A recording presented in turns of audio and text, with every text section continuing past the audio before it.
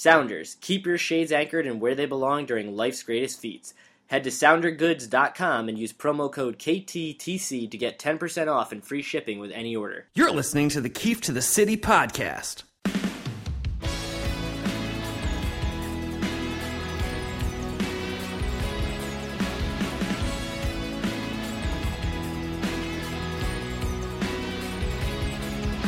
Here's Neil Keefe.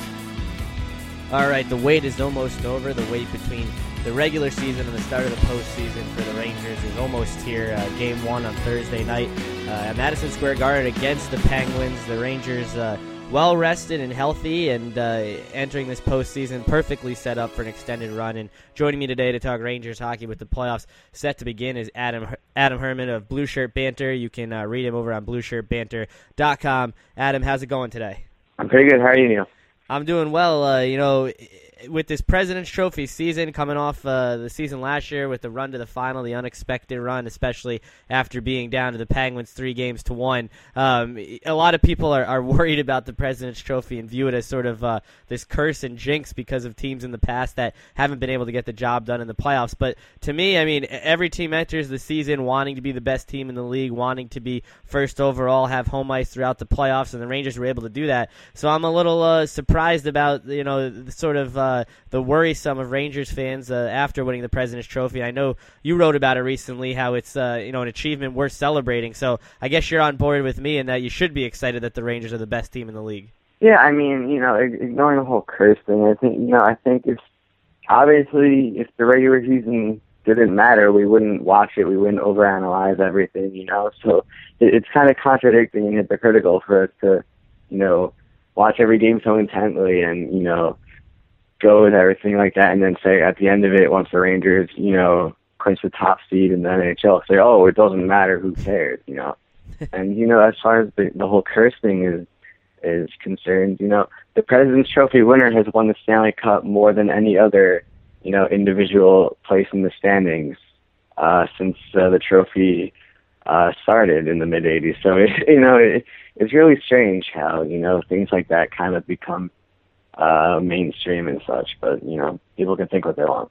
Exactly, and if the first place team or the first overall team doesn't win it, it's viewed as a letdown and a disappointment. And coming off a season where the run to the Cup was obviously unexpected, especially off the recent years of first and second round exits with 2011 and 12 aside from the Eastern Conference Finals. But now it's sort of this mentality here in New York where you reach the final and you lose, and the only logical step of progression now is to get back to the final and win it. And it's sort of set this up where if the Rangers don't, everyone seems to be picking them to win. Everyone, loves them in this first round matchup, loves them to come out of the East. But now they're set up with expectations, and the scariest part about being a Rangers fan is expectations, because it seems like, over the years, or at least through our lifetime, when they've had them, they haven't really lived up to them or met them, and they've always been better when they could sort of fly under the radar and do their work without any pressure. And now they have the most pressure they've had in 21 years. Does that worry you that, if they don't win, if they lose at any point in this postseason, the season will be viewed as a disappointment?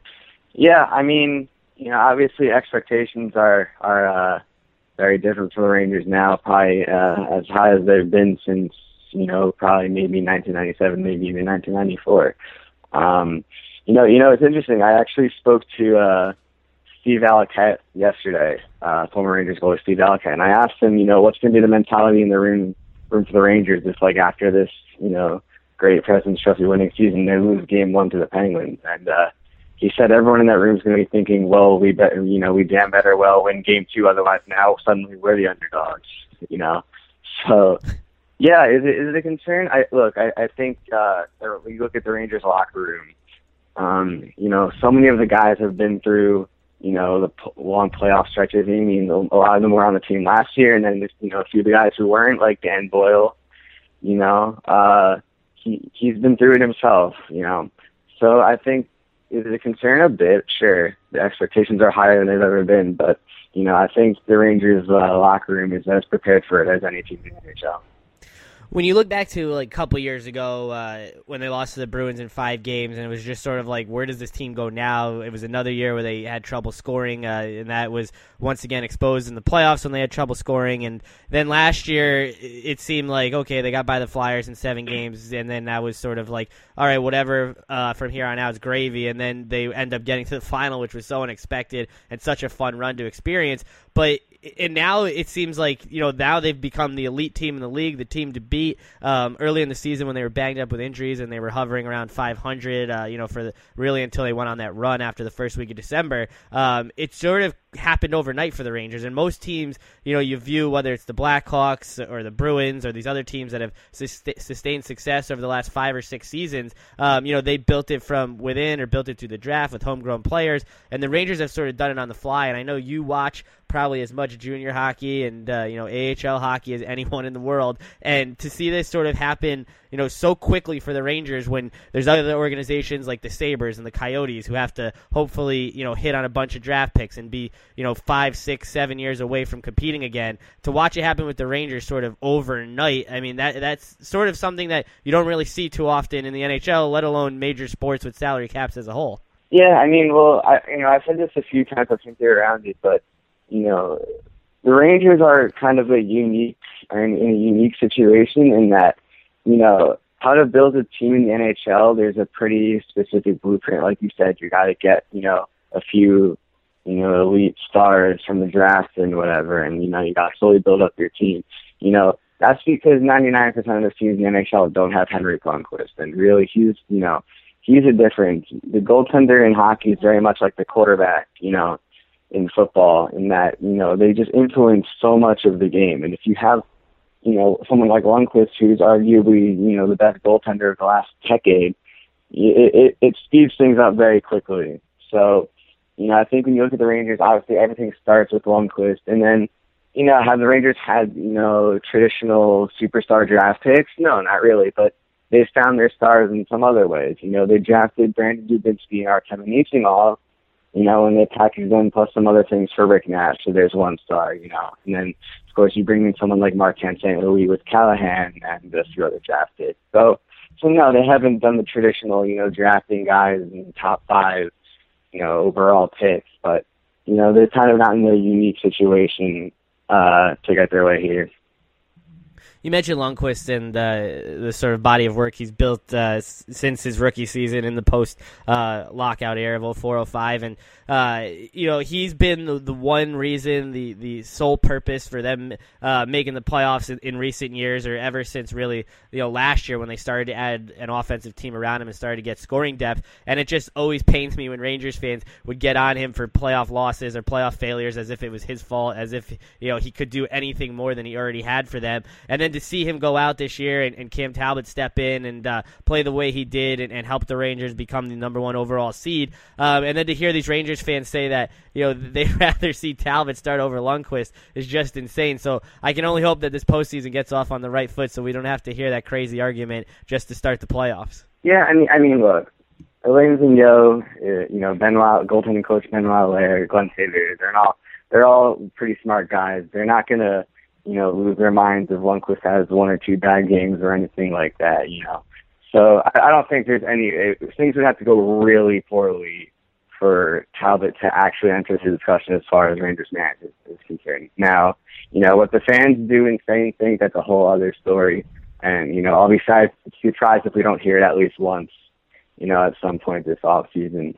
But look, you got as great as Talbot played, you got to respect Lundqvist, nearly decades worth of a resume as opposed to Talbot's 20 or so games, So as well as Talbot played, I don't think there's much debate over whom the Rangers will be riding in the playoffs. Well, after the run last year and then the slow start this year, I know there was key injuries early on. They were starting, around 500 mark for the first month and a half plus, which is pretty typical of a Rangers season before they can get some consistency and get underway. But are you surprised at the way the season went? I mean, to have the best overall point total in franchise history, to be the 1 seed, to win the President's Trophy, to now be the team to beat in the entire league, coming off sort of an unexpected run that just sort of seemed like a miracle really last spring. Are you surprised to see them this high? I just figured, because of the length of last season, because of, the turnover on the team, that we'd probably see the typical Rangers 5, 6, 7 seed. But to be the 1 seed, to be in this position, took me by surprise. Yeah, especially when you look at some of the guys that were lost this offseason, like Anton Strawman and Benoit Pouliot, Brian Boyle, those are some pretty big contributors during the playoff run last year. Brad Richards also, of course. So, am I surprised? Yeah, a bit. I thought that the Rangers would be fine. I thought, they were going to make the playoffs. I thought they were going to make it as a, divisional seed, as like a second or third seed in the Metropolitan Division. Am I surprised to see them win the division? A bit. Am I surprised to see them number 1 in the NHL? Yeah, definitely. And it's not because they didn't earn it. It's just that, I just thought they lost too many bodies. I thought it was going to be a bit more of a struggle to transition. Obviously you look at someone like Kevin Hayes, who could have predicted he would have even been on the team, let alone, putting up so many points like this. And then you got to look at some other guys like JT Miller and Jesper Fast who stepped up big time. So yeah, it's a bit surprising, but I don't think you can say that the Rangers didn't earn their way there. Well, more so than winning the division or getting home ice or winning the East or being the President's Trophy winner, the most important thing to any team really in the playoffs is to be healthy, and the Rangers are that entering it, and they had the ability to sort of give Nash the last couple of games off. Stahl had some time off. They get Klein back, St. Louis back. So health-wise, it seems like they're perfectly set up here. There's not really any bad injuries. There's no one's going to miss the first round that's a key player on this team, and that's something that hasn't really always been the case for the Rangers in the playoffs. It seems like either guys were banged up at the end of the season or got banged up in the first round, and certainly you can't predict what's going to happen here starting on Thursday night. But for right now, they're about as healthy as they can be and playing the best they can. And one of those guys being Keith Yandle, who when he first came over was a little inconsistent, and I guess that's the adjustment period you expect from any player joining a new team, especially one coming from the losing situation they are in Arizona to becoming a Ranger. And I know because of you being such a huge prospect guy and losing Duclair in that trade, when you look back on it now, and even though it's only been a couple months here, what's your take on it now that you've seen Yandle as a Ranger, and I know how painful it was to lose Duclair in it? Yeah, I mean, obviously the cop-out answer is that we'll see, is that if the Rangers win the Stanley Cup, with Yandle on the roster, then the trade was worth it, Like, you look at 1994, and the Rangers lost some pretty big names, Tony Amonte, Doug Weight, but, not many people are going to complain about that when the end result was the Stanley Cup. So, we'll see how it plays out in that regard. But, I think the trade, ignoring the trade and just kind of looking at how Yandle has performed since coming to the Rangers, and you have to say that he's done exactly what was asked of him. Power play could be doing a little bit better, but that goes far beyond just his performance. I think he's doing a lot of the right things in the power play, and they're just not finishing right now, which happens. So hopefully they should be getting a bit of a boost in the playoffs, but he's obviously not a superb defenseman, but that's not what the Rangers need from him. They're going to have Ryan McDonough and Mark Stahl in this first round playing the hard minutes against Crosby and Malkin. And, for Yandle, it's just you need him to just do what he does, which is get some quick passes out of the defensive zone to set the Rangers up on the transition, and just set up some plays in the offensive zone. And, so far he's done that. I believe he has something like 10 points in 18 games. Since coming to the Rangers, or in 19 games, something like that. So yeah, we'll see how the trade, it'll take some years to see how the trade looks in full, but so far you have to say that Yandle's done what the Rangers needed him to do. Well, for the last couple of weeks, I was sort of hoping the Rangers would draw the Penguins in the first round because of the current state of the Penguins and the way they sort of have crumbled down the stretch, not getting into the playoffs on the last day of the season. And I got my wish. And I know as a Yankees fan, getting your wish for postseason matchups doesn't always work out the way you want it to. But entering the playoffs, who did you think would present the best matchup for the Rangers, and who did you want them to see here in the first round? Yeah, I mean, I thought that Ottawa would be the easiest matchup just because, they're not a bad team. There's no such thing as an easy playoff matchup, really, because especially this year where basically almost every team in the playoffs is good to some degree. But, I think Ottawa is just, they don't really have any specific strengths beyond Erik Karlsson, and I really don't think Andrew Hammond will sustain this level of play. But I don't think you can really complain with landing Pittsburgh, in the first round. I think Boston would have been a lot harder of a test for the Rangers. When you look at the Penguins, obviously they haven't been playing particularly well the last few weeks, and the defense is really banged up right now. They're missing a few key guys. We're not going to see Letang at any point this series, and Christian Ehrhoff, we'll see when he comes back. But especially with the Rangers' speed, I think Pittsburgh's going to have pretty big problem dealing with the Rangers going on the transition, guys like Hagelin or Nash or Kreider. So, yeah, I mean, I don't think it's a shoo-in for the Rangers by any means, but I don't think you can really complain with this matchup. Well, you talk about you talking with Valaket and how if the Rangers were to lose Game 1 or, even the first two games, it would sort of flip-flop and they'd become the underdogs to a Penguins team that's been so used to being the favorite, a 1 seed, a 2 seed really for quite a while now in the Crosby era. And to see this Penguins team, and I thought it made the most sense for the Rangers to face the Penguins. I rooted for the Penguins to fall to the 8th seed, and maybe that's not the best thing to wish for, to wish to see the best player in the world, and at times either the second or third best player in the world in the first round of the playoffs. But with the current state of the Penguins, I mean, for them to be an underdog in a role they've never really been since Crosby entered the league, and it's just weird how things flipped from where they were last year when the Penguins had a 3-1 lead to where that franchise is now. For the state of the Penguins currently, outside of Crosby and Malkin, what worries you the most in this matchup? Yeah, I mean, honestly, not very much. When you look at Pittsburgh, it's kind of a double-edged sword where on one hand you're saying like, oh, well, all you have to do is stop Crosby and Malkin and you're going to beat the Penguins. And on the other hand, you're saying, well, we have to stop, Sidney Crosby and Evgeny Malkin. So I think really, obviously, Pittsburgh's not winning this series unless those two guys, bring their A games. Again, Valaket pointed out to me that Fleury's definitely playing better hockey than he was last year, two seasons ago. But yeah, I think the Rangers obviously getting a bit more power play help would do wonders. I think with the Rangers, the biggest thing is just not taking stupid penalties. And I know it's a bit cliche, but really, like, that's where Pittsburgh's going to beat you, is just letting Crosby and Malkin and Chris Kunitz and David Perron just kind of tee off, because the Rangers are very good in the defensive end at not giving guys space. At 5v5, but obviously with a man in the penalty box, it's a bit different. So penalties are going to happen. You can't avoid it, but you just want to make sure that you're picking your spots. You're not taking dumb penalties after whistles or doing things in the offensive zone you shouldn't be doing. So I think if this game stays if the series stays mostly 5v5, the Rangers, and you turn it essentially into a Lundqvist versus Fleury matchup, I think the Rangers should have the upper hand.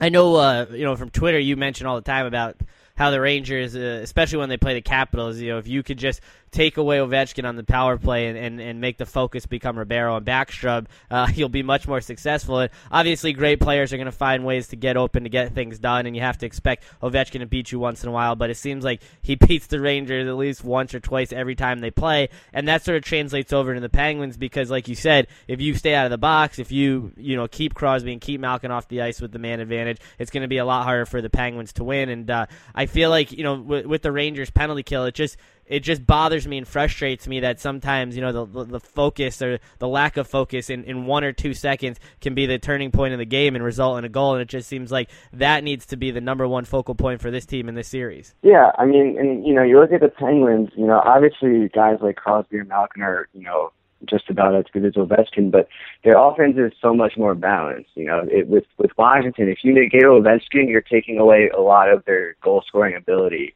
With Pittsburgh, I don't think it's that simple, because if it's 4v5, you're leaving somebody open to some degree. there's no avoiding that. So it's kind of just picking lesser of evils. And, with Pittsburgh, there aren't many, because it's either going to be one of Crosby or Malkin or David Perron, Kunitz. So yeah, the Rangers got to be careful in that regard, because I think that's really where Pittsburgh can kill them, is if the Rangers give them that kind of opportunity where they're going to give one of their very, creative players some open space. So yeah, again, just if the Rangers can keep the series 5v5, I think they're going to be in good hands.